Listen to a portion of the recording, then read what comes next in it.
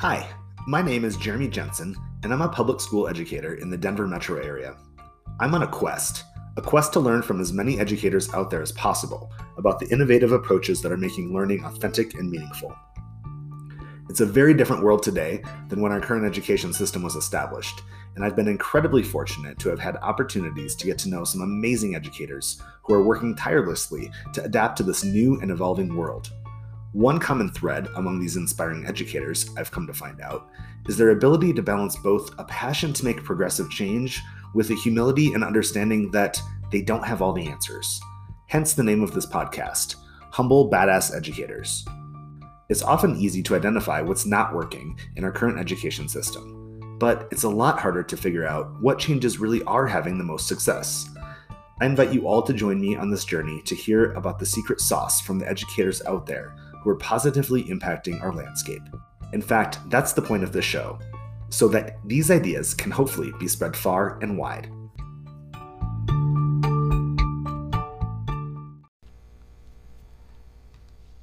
My first guest is Miguel Gonzalez. Miguel is the director of Embark Education, an independent learner-centered micro school in Denver, Colorado that focuses on inspiring students to develop their intellectual curiosity. Miguel is also a co-founder of The Iterative Space, a unique summer residency experience for educators in the Denver area that has just wrapped up its first cohort. In this interview, Miguel discusses the foundational human-centered concept of these two organizations and how they evolved. He discusses the idea of radical trust, one of the key ingredients to the iterative space that allowed for it to be so impactful. He also talks about the idea of teal organizations, a concept introduced in the book Reinventing Organizations by Belgian author Frederic Laloux. Miguel is a true humble badass, and I hope you enjoy our conversation. Miguel, welcome. Thank you for being my first guest on the Humble Badass Educators podcast. Yeah, an honor. I'm super excited. It really is my honor. I'm so excited to talk with you. I have so many questions for you. I don't know if this is going to turn into a 12-episode podcast on this for you alone, but we'll see how today goes. I do want to start off with the same question that you asked me the first time, which is, tell me about yourself. Why are you a badass, and where does that intersect with humility? I recognize that question. So I am the director of Embark Education, which is a micro middle school here in Denver, Colorado. The school is embedded in two small businesses, a coffee shop and a bike shop, where we strive to have all of our student learning intertwined with shop operations. What also sets it apart and makes it unique is that the shop or the school itself is an independent school, but we're tuition free, and our shop's proceeds or profits turn into our educational funding. So really trying to push on innovation in education in a couple of ways, both by being fiercely human-centered in meeting our students where they're at in their learning continuum, and then strategically and thoughtfully giving them the next steps to help them grow and learn, while also pushing on what educational funding can look like, and then finally where amazing teaching and learning can happen. And we chose to do that for middle schoolers, which I think is a really unique piece here, at least in the Denver education scene. There's a lot of amazing elementary schools and a lot of amazing high schools, but middle school seems to be this void for whatever reason. So that's a little bit about me. I also was fortunate to help create the Iterative Space, which is a professional learning and development experience that I was fortunate to be a part of this summer, where we really created a space for educators to bring forth their power and learning that is inherently inside of them, and give them the time, space, and resources to just essentially ideate on their dreams and passions for their schools, their communities, and whatever that might be, through the notion of radical trust. The only expectation that we had was that that we'd come together for a shared meal each day. Beyond that, it was really up to the residents to breathe life into the space, co-collaborate, cross-pollinate, and make it grow. And it was humbling to be a part of. So it was humbling for me to be a part of. I just wrapped up being a part of this, and this is why I'm so excited just to pick your brain about how you even created this or where these ideas came from. There's a lot to unpack in these things that you just said here, but you really truly are one of the most humble badasses I have ever met in terms of like the world of education. One thing you mentioned about the middle schoolers was that humanity. I know we've spoken a couple times before about your whole concept of just do human better. Mm-hmm. Is that the phrase? Am I using that correctly? Yeah. So we oftentimes ask the question of how do you human better, and one of the ways that we do that. So we work with a partner nonprofit, Great Work Inc., and that's actually their mission statement. Is actually a question, and each of their programs or their initiatives, which Embark and the Iterative Space are each one of them, are actually answers to that question. So at Embark, it is an answer to how do you human better, and Embark's mission, which is to courageously inspire, engage, and discover a sense of self, is the answer to that question. And so we definitely look and approach all of our work through like a human-centered lens, and how we're helping support, in Embark's case, helping adolescents like recognize who they are and how they fit into the world. And in order to do that, you must first be able to recognize them as full humans. So, can you say more about how you're able to sort of achieve that mission of recognizing them and allowing them to realize their full potential as humans? Yeah, I think I think the fundamental piece is entering our school and entering our space as equals, right? That they have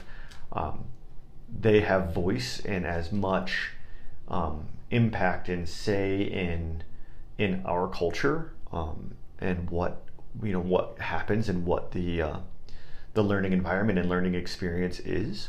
That their voice is just as valued as mine, as the educators, and it's about supporting them and having that voice to be able to use it to be able to speak up when they are passionate, to be able to speak up when they are mad or they don't like the way something's going, and be able to do both of those things in ways that their voice is heard, and it's like respectful, it's kind, it's compassionate, and yeah, I mean that's one of the fundamental pieces of approaching human-centered education. Why is that so important? Why is that voice and that ability to find your voice so pivotal for us right now in a society, do you feel? Yeah, I mean, I think that a lot of us live, on a big level, a lot of us are living in echo chambers. And so within that, like when you hear your voice and you're just hearing it go back and forth, that's not necessarily, that's not productive as a society.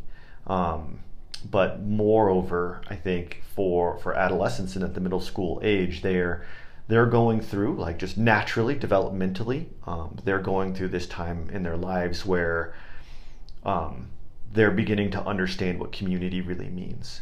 We develop as humans, first like in concentric circles. So the tightest circles when you're the youngest, and your family is the most important unit.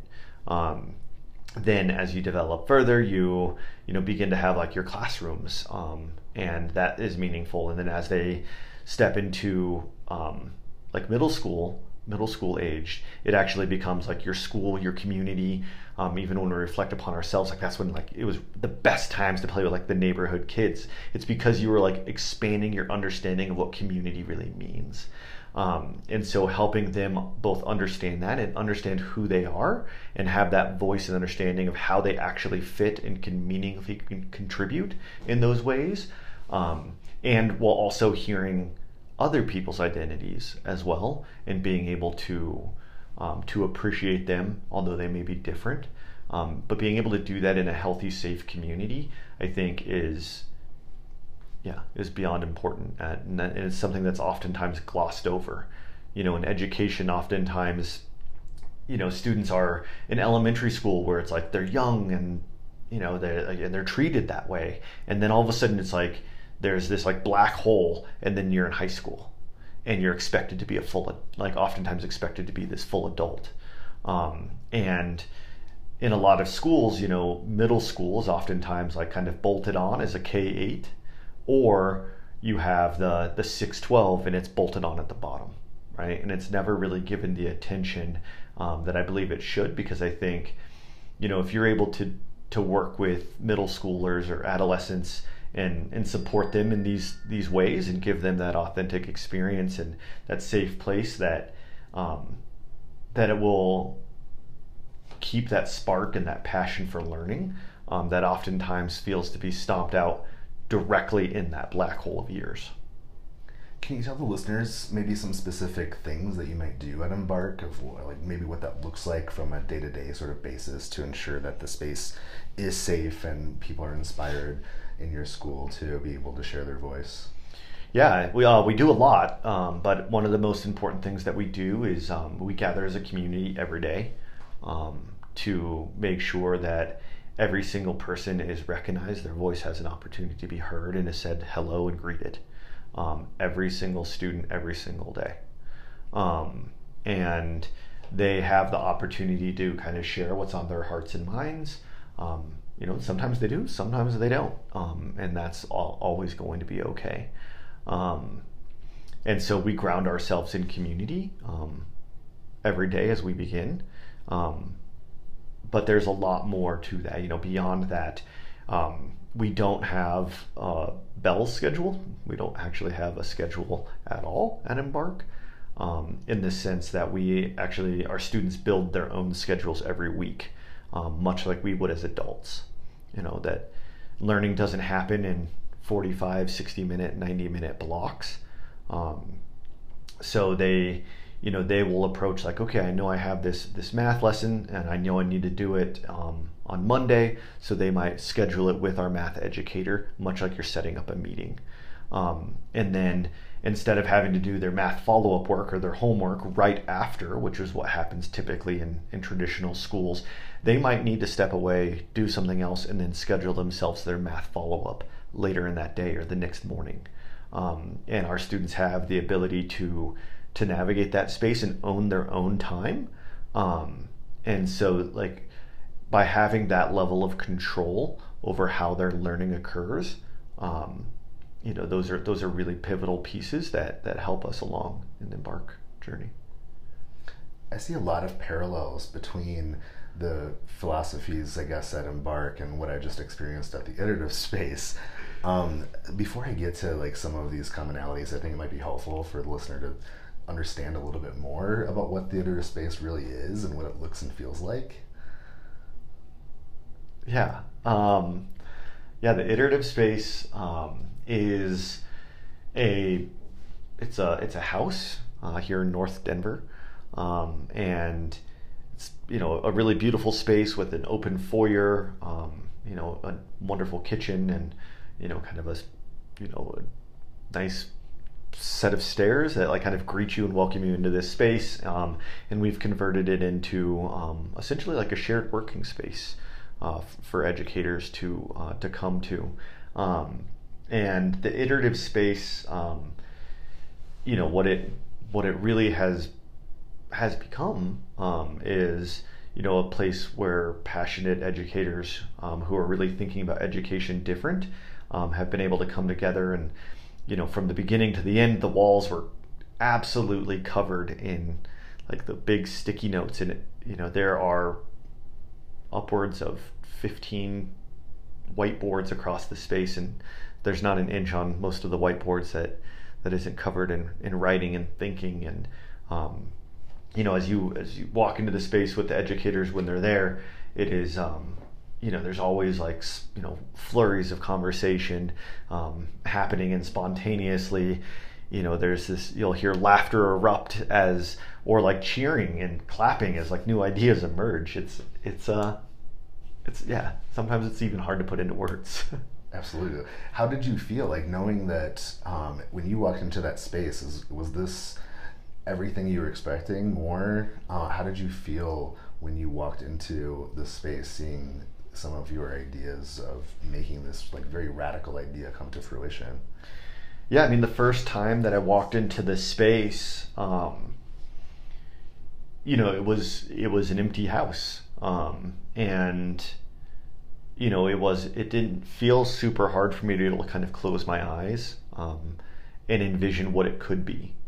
But what the reality has been is it's been far beyond that, right? It's been far beyond anything I could have hoped. But I'm fortunate that the space itself lends itself to, like a big group meeting area. And it has these wonderful spaces where people can kind of like hunker down and, put their head down when they needed to. But it really was a very conducive space to collaboration and cross-pollination. And so it felt like, what it took to take it from an empty house to what it was just, ensuring that we lived the principle of honoring educators as true professionals, and making sure that all their needs might be met. And the way that we approached everything in the space was, we wanted to make sure that it was absolute quality.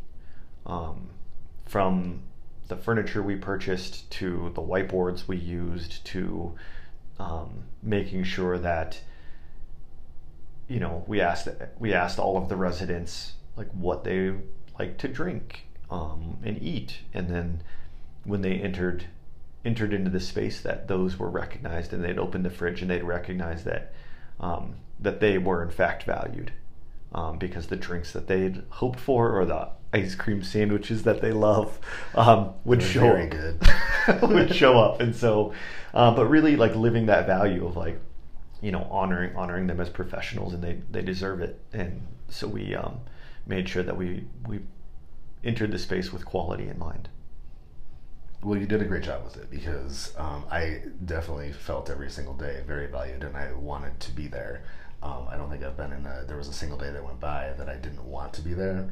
There was one day that I couldn't, and I felt gutted because I was sad about the things that I was missing out on and the conversations that were happening that I wasn't able to be part of.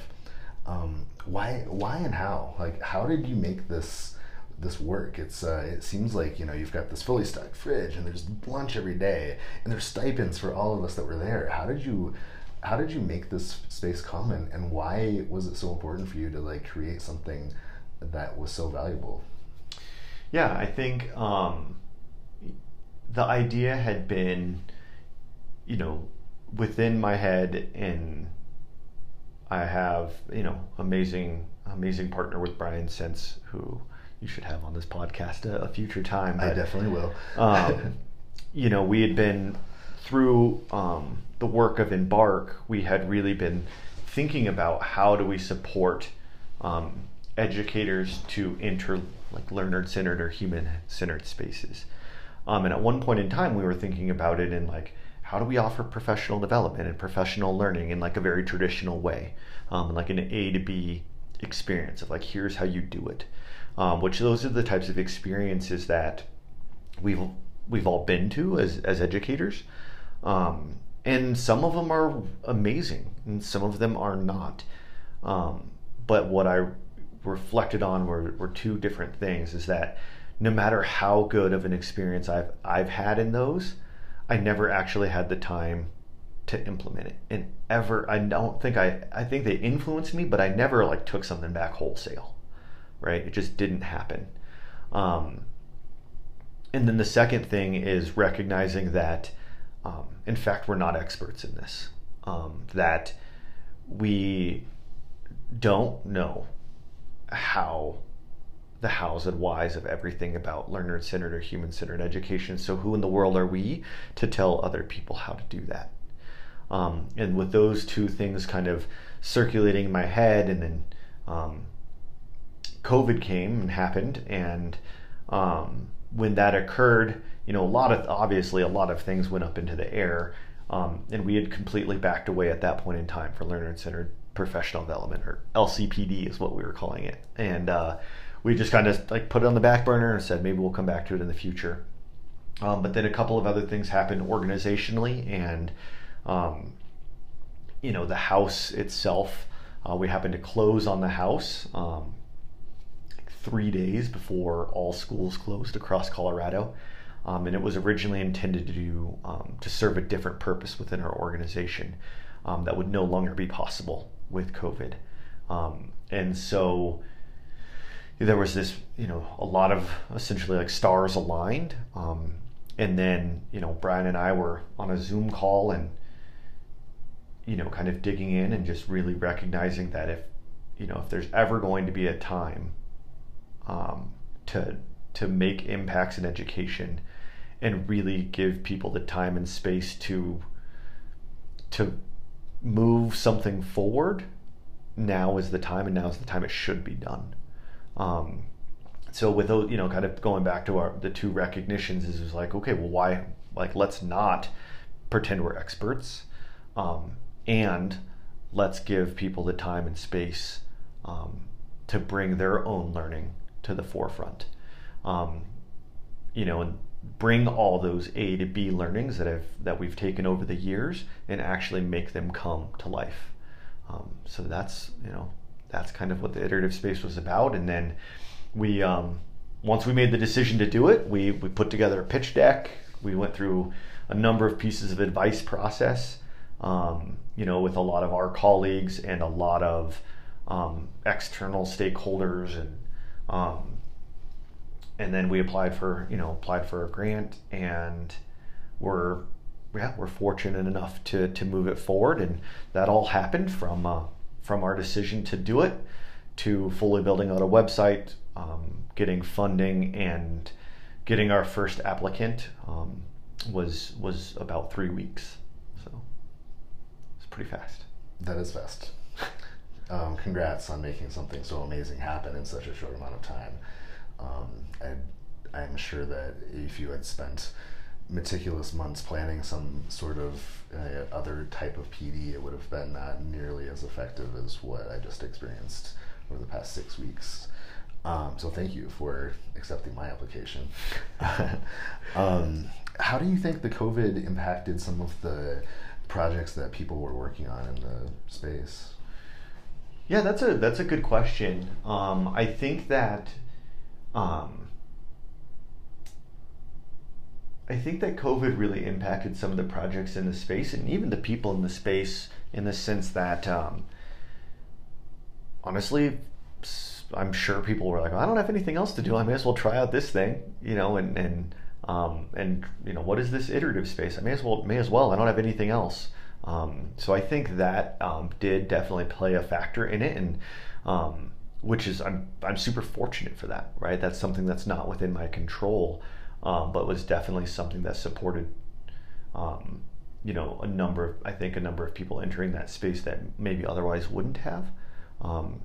Not because they don't care, but because it's just not in the normal cycle of an educator's life, right? Summer is the time that you step away or do these different types of things. And so this opportunity happening at this time, I think, was critical. And then, within the space itself, I think that we saw over the 6 weeks, we saw a number of projects like shift and change, I think both with COVID, but then also with, through a social justice lens, and, as everybody approached their work through a much more like anti-bias lens, as our world is rightfully shifting in that way. I think we saw a lot of projects really like embody and be responsive to what's currently happening in our world. It's like some people starting whole new projects out of it because they're wanting to respond to learning pods, or shift and bring like an equity focus more centered into their projects or schools or whatever it might be. Yeah, totally. I saw tons of that. It was really cool to see how many people were able to quickly think on their toes and to be like, pivot back, pivot this way. really bind together. I really enjoyed seeing some people's projects actually combine together and people like piggyback on and be like, you know what, it makes more sense for us to join forces as opposed to do two separate things and try to figure things out on our own. And then to your first point too, I just wanted to personally say, like, without a doubt, this has been the best part of COVID for me, because to your point, I would not have applied. I had a trip planned to France. I probably would have just spent my summer, traveling and not really being around here. And I would have missed out on this opportunity, this experience. And looking back on it now, I'm actually really, really glad, because France will always be there. I'll be back. I'll take trips, but this is not replicable for me. So this is the best part for the COVID situation personally. I want to go back. I want to ask a little bit about those underlying philosophies. I guess the pieces of Embark, the pieces of Iterative Space. What do you see as the core philosophies that may be similar or different between the two? Between Embark and the Iterative Space? Yep. Yeah, I think that fundamentally they are very similar in the sense that both of them are human-centered, right? Where, again, in the professional learning world and as educators, where oftentimes we take these courses that are very prescribed, and you have to go on this very guided learning path. And sometimes that's good and sometimes that's not good.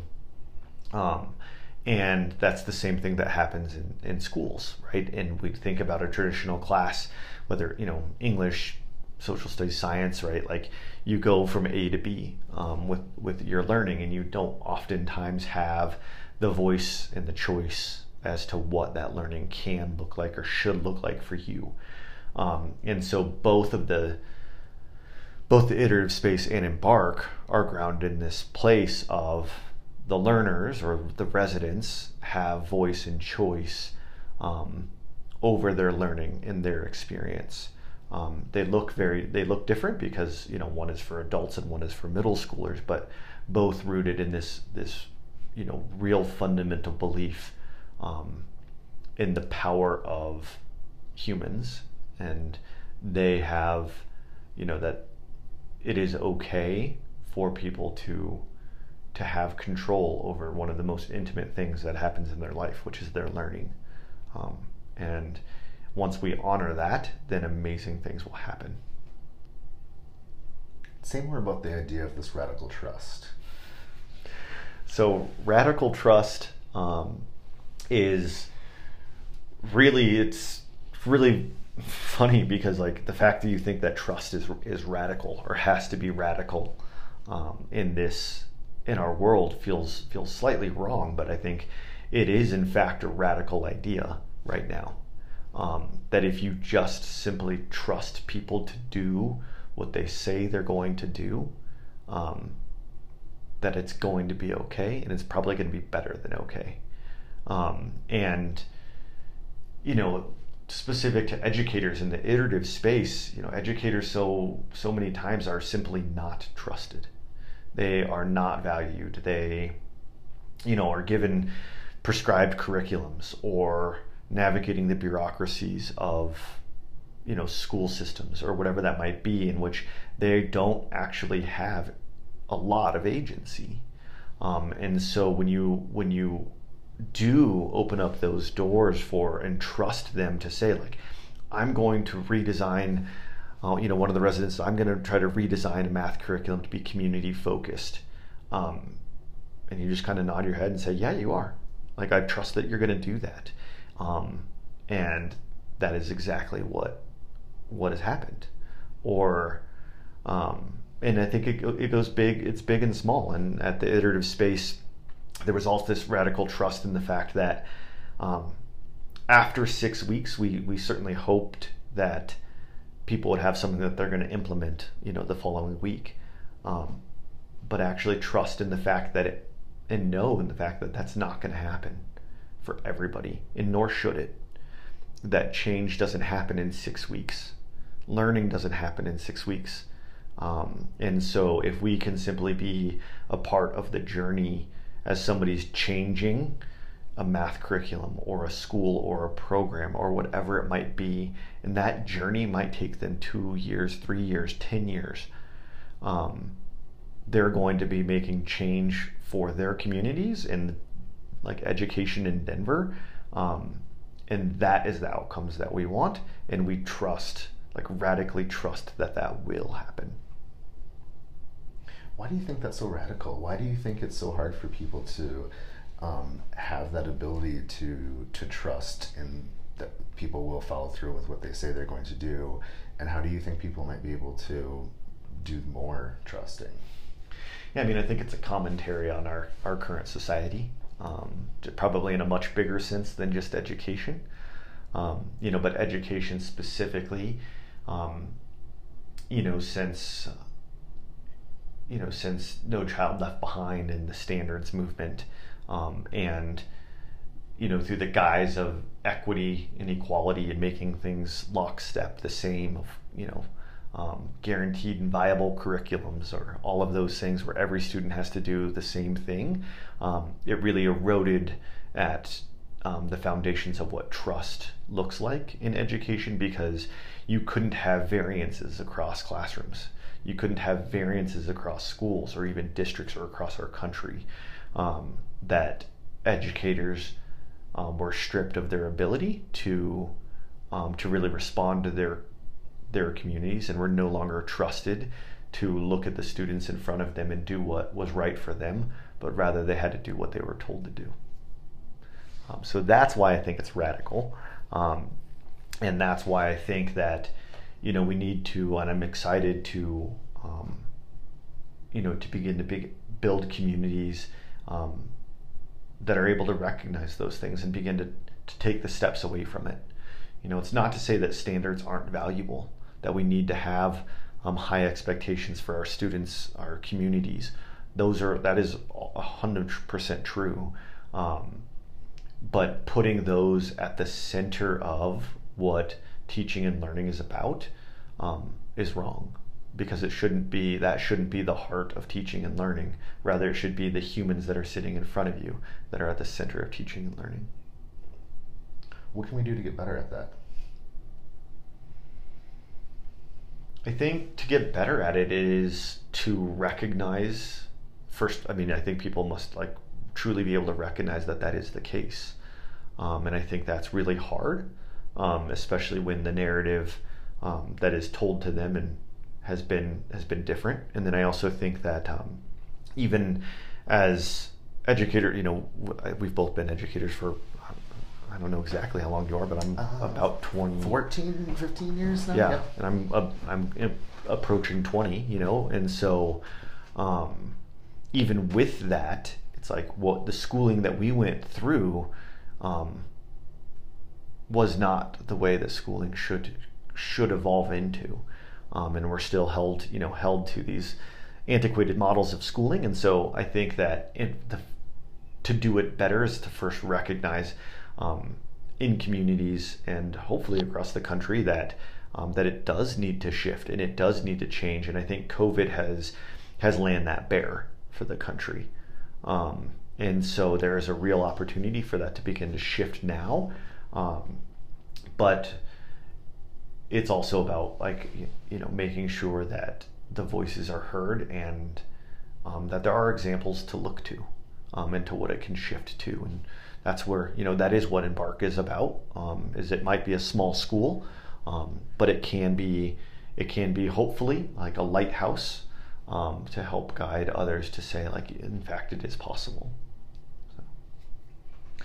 It's a big reason why I wanted to talk with you actually right away, is because I wanted to sort of share this idea and get people to start thinking about this idea about how we can maybe make that shift a little bit better in the things that we do in general, yes, in our professional development and in our schools, but just the trust idea in general, I think, is a really powerful way. So I appreciate you helping me to see that there are pockets, there are places, there are people that believe and value that, and I've seen how much impact that's had in the space and on me personally.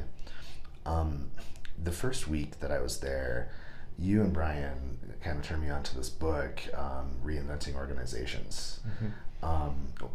Can you kind of share a little bit about the idea about the teal level organization, what that means, how that might have impacted what you're doing around here? Yeah, definitely. So yeah, Reinventing Organizations has been a book that actually Brian introduced me to.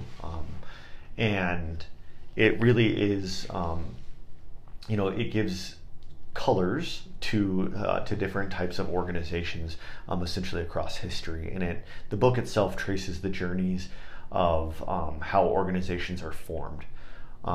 And teal, the teal color, is an organization in which there really is not a hierarchy, but all voices are honored and valued within an organization. Everybody might have their role and their responsibilities around decision making, and of course those might be at different levels. But that anybody feels like they can step forward, bring an idea to fruition, and that voice will be heard and valued. And so that is, I think, really influential in both the iterative space and actually how I've built Embark as well. It's been interesting to build a school in which it is not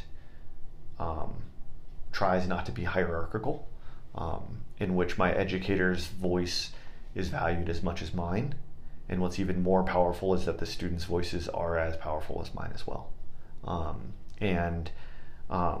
So you can see those different types of things in Embark, and then you can also see those types of things in the iterative space, in which I fought every piece of me to program, which was really hard, and actually allow this space for the residents' voices to be heard, and to bring things forward for what their needs were. Whether that was the pitch deck competitions we had, or Jeremy, when you actually contributed to our speaker series by suggesting and actually connecting and bringing forth an amazing speaker that I shifted a lot of people's thinking, including my own.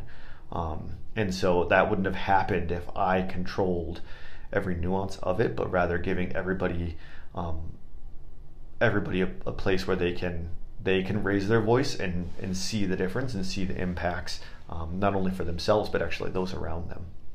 That welcomeness to do that, I felt very comfortable from day one to offer suggestions, and I haven't been necessarily in spaces that immediately make it well known that your contributions are welcomed. We want to hear what you have to say. Feel free and comfortable to share your ideas and bring something that could be different that we haven't thought about. So thanks for encouraging that to happen. I think that was a big piece of the space to make everybody feel so comfortable right away. Yeah, no, I definitely appreciate that, and actually that I have to give Brian credit, or credit to do in that he he's a wonderful balance point for me, in the sense that I am a trained educator, and that's I'm doing a lot of unlearning myself, and this was really for me one of the a very large growth step in being able to both discipline myself, in the sense of no, you don't need to control everything, and it was a credit to all the residents who stepped into that space, and were willing to hear that they could bring their suggestions forward, because oftentimes you can tell people that, but they don't want to hear it, and they don't want to do anything about it. And even through that first week, there was kind of it felt like in some ways like this clumsy navigation of Miguel, I'm not going to be able to be here for lunch on X day. And my response was okay, cool. That's okay. You don't need to tell me, you don't need to report to me. You don't need to, do those different types of things that you really are trusted to make the decisions that are right for you. So there was this clumsiness stepping into it, but it was amazing to see the group do that. And I learned so much about the power of releasing control. Tell me more. I have to ask you, you mentioned this idea about unlearning. Is there something in particular that you can think of that once upon a time in your career you learned and now you realize that was a thing that has to be unlearned for you? Yeah, I mean, gosh, there's a lot, but like, I mean, I really do think that there's this. I've done a lot of unlearning about time and the power of time, in the sense that, like, that it goes from like really big things that, like, learning is not time bound. And like earlier in the podcast, I already said, like, learning doesn't happen in 45-minute blocks, 60-minute blocks, or 90-minute blocks. So like unlearning things like that, because as obviously during my education career, I taught in all of those blocks of time, and like you had to have a nice little bow on the end of it as people walked out, and you actually had to have the bow ready to open for the next class to walk in, and doing like those bell starters and the warm-ups, so that way kids were coming into the space immediately and like engaging and learning and like engaging in your content, and like unlearning, or like, I guess, relearning the fact that, like, no, you don't have to have that to have the most meaningful learning. Sometimes the most meaningful learning happens in the unstructured times where you give people this space to talk and to share. And sometimes the learning has nothing to do with what you're trying to teach them, right? And if you don't ever give it the space to do that, then it just simply never occurs.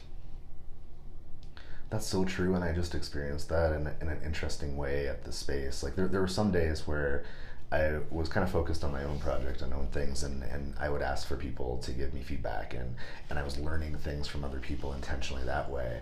And then there were other days where I wanted to engage more with what other people's projects were and what they were doing, and so I wound up getting almost just as much out of those situations for myself instead, like kind of inadvertently. Like I wasn't expecting to like kind of be inspired or take a different direction by having a conversation or being part of like a little powwow with somebody that was problem solving around an issue that they might be having with their project.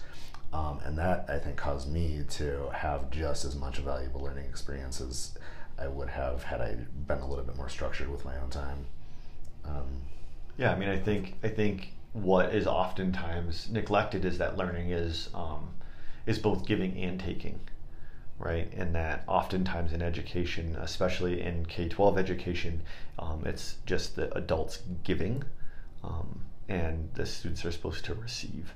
But in fact, that's not the best for K-12 education, nor is it the best for adult education, which I think the iterative space was taking the steps to show that. So, Miguel, I'm a big believer in the idea that we need to celebrate failures, because that signifies that people are taking risks and they're trying to take a forward step, and even though they might risk falling, it's still happening. What would you say is your best failure? I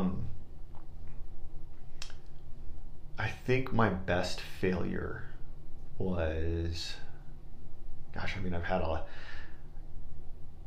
lot,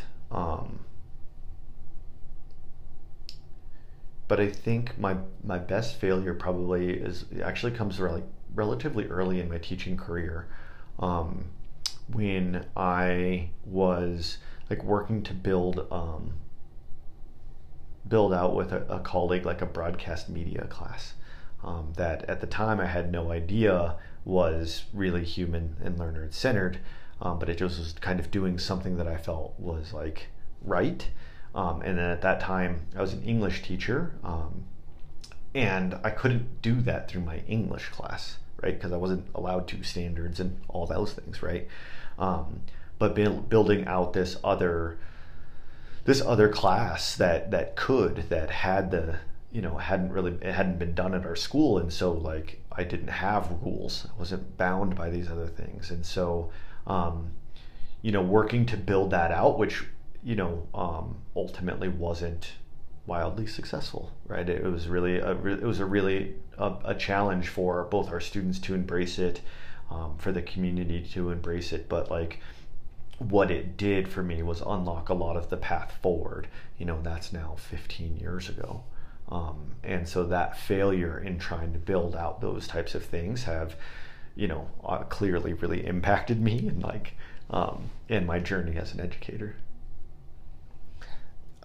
You've inspired me to name this podcast the Humble Badass Educators podcast, based on that initial question and many conversations you've had with our space. Is there any last advice here for listeners out there, the world, about how they might be encouraged to become humble badass educators? Oh man, I think my biggest piece about being a humble badass is listening, and recognizing that we don't have all the answers, or probably even a fraction of the answers. And if you enter any space with humility and a willingness to learn, amazing things will happen. And both your contributions will be that much more meaningful, as well as they will shift underneath your feet. So, yeah. Thank you so much for your time here today. You are truly a hero to me. I have been very honored to be part of this editor space. I'm honored to know you. I hope that we are able to continue our connections and collaborations for years to come. Yeah, thank you, Jeremy. I appreciate it.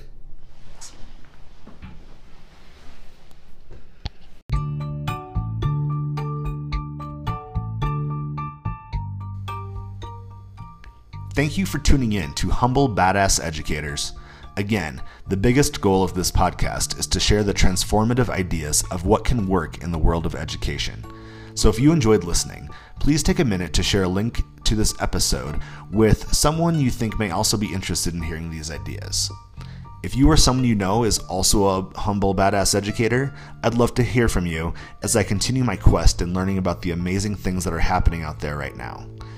Know that the term educator is not just school-based. An educator is anyone that helps another person learn. Until next time, this has been Jeremy Jensen with Humble Badass Educators. Thanks for listening.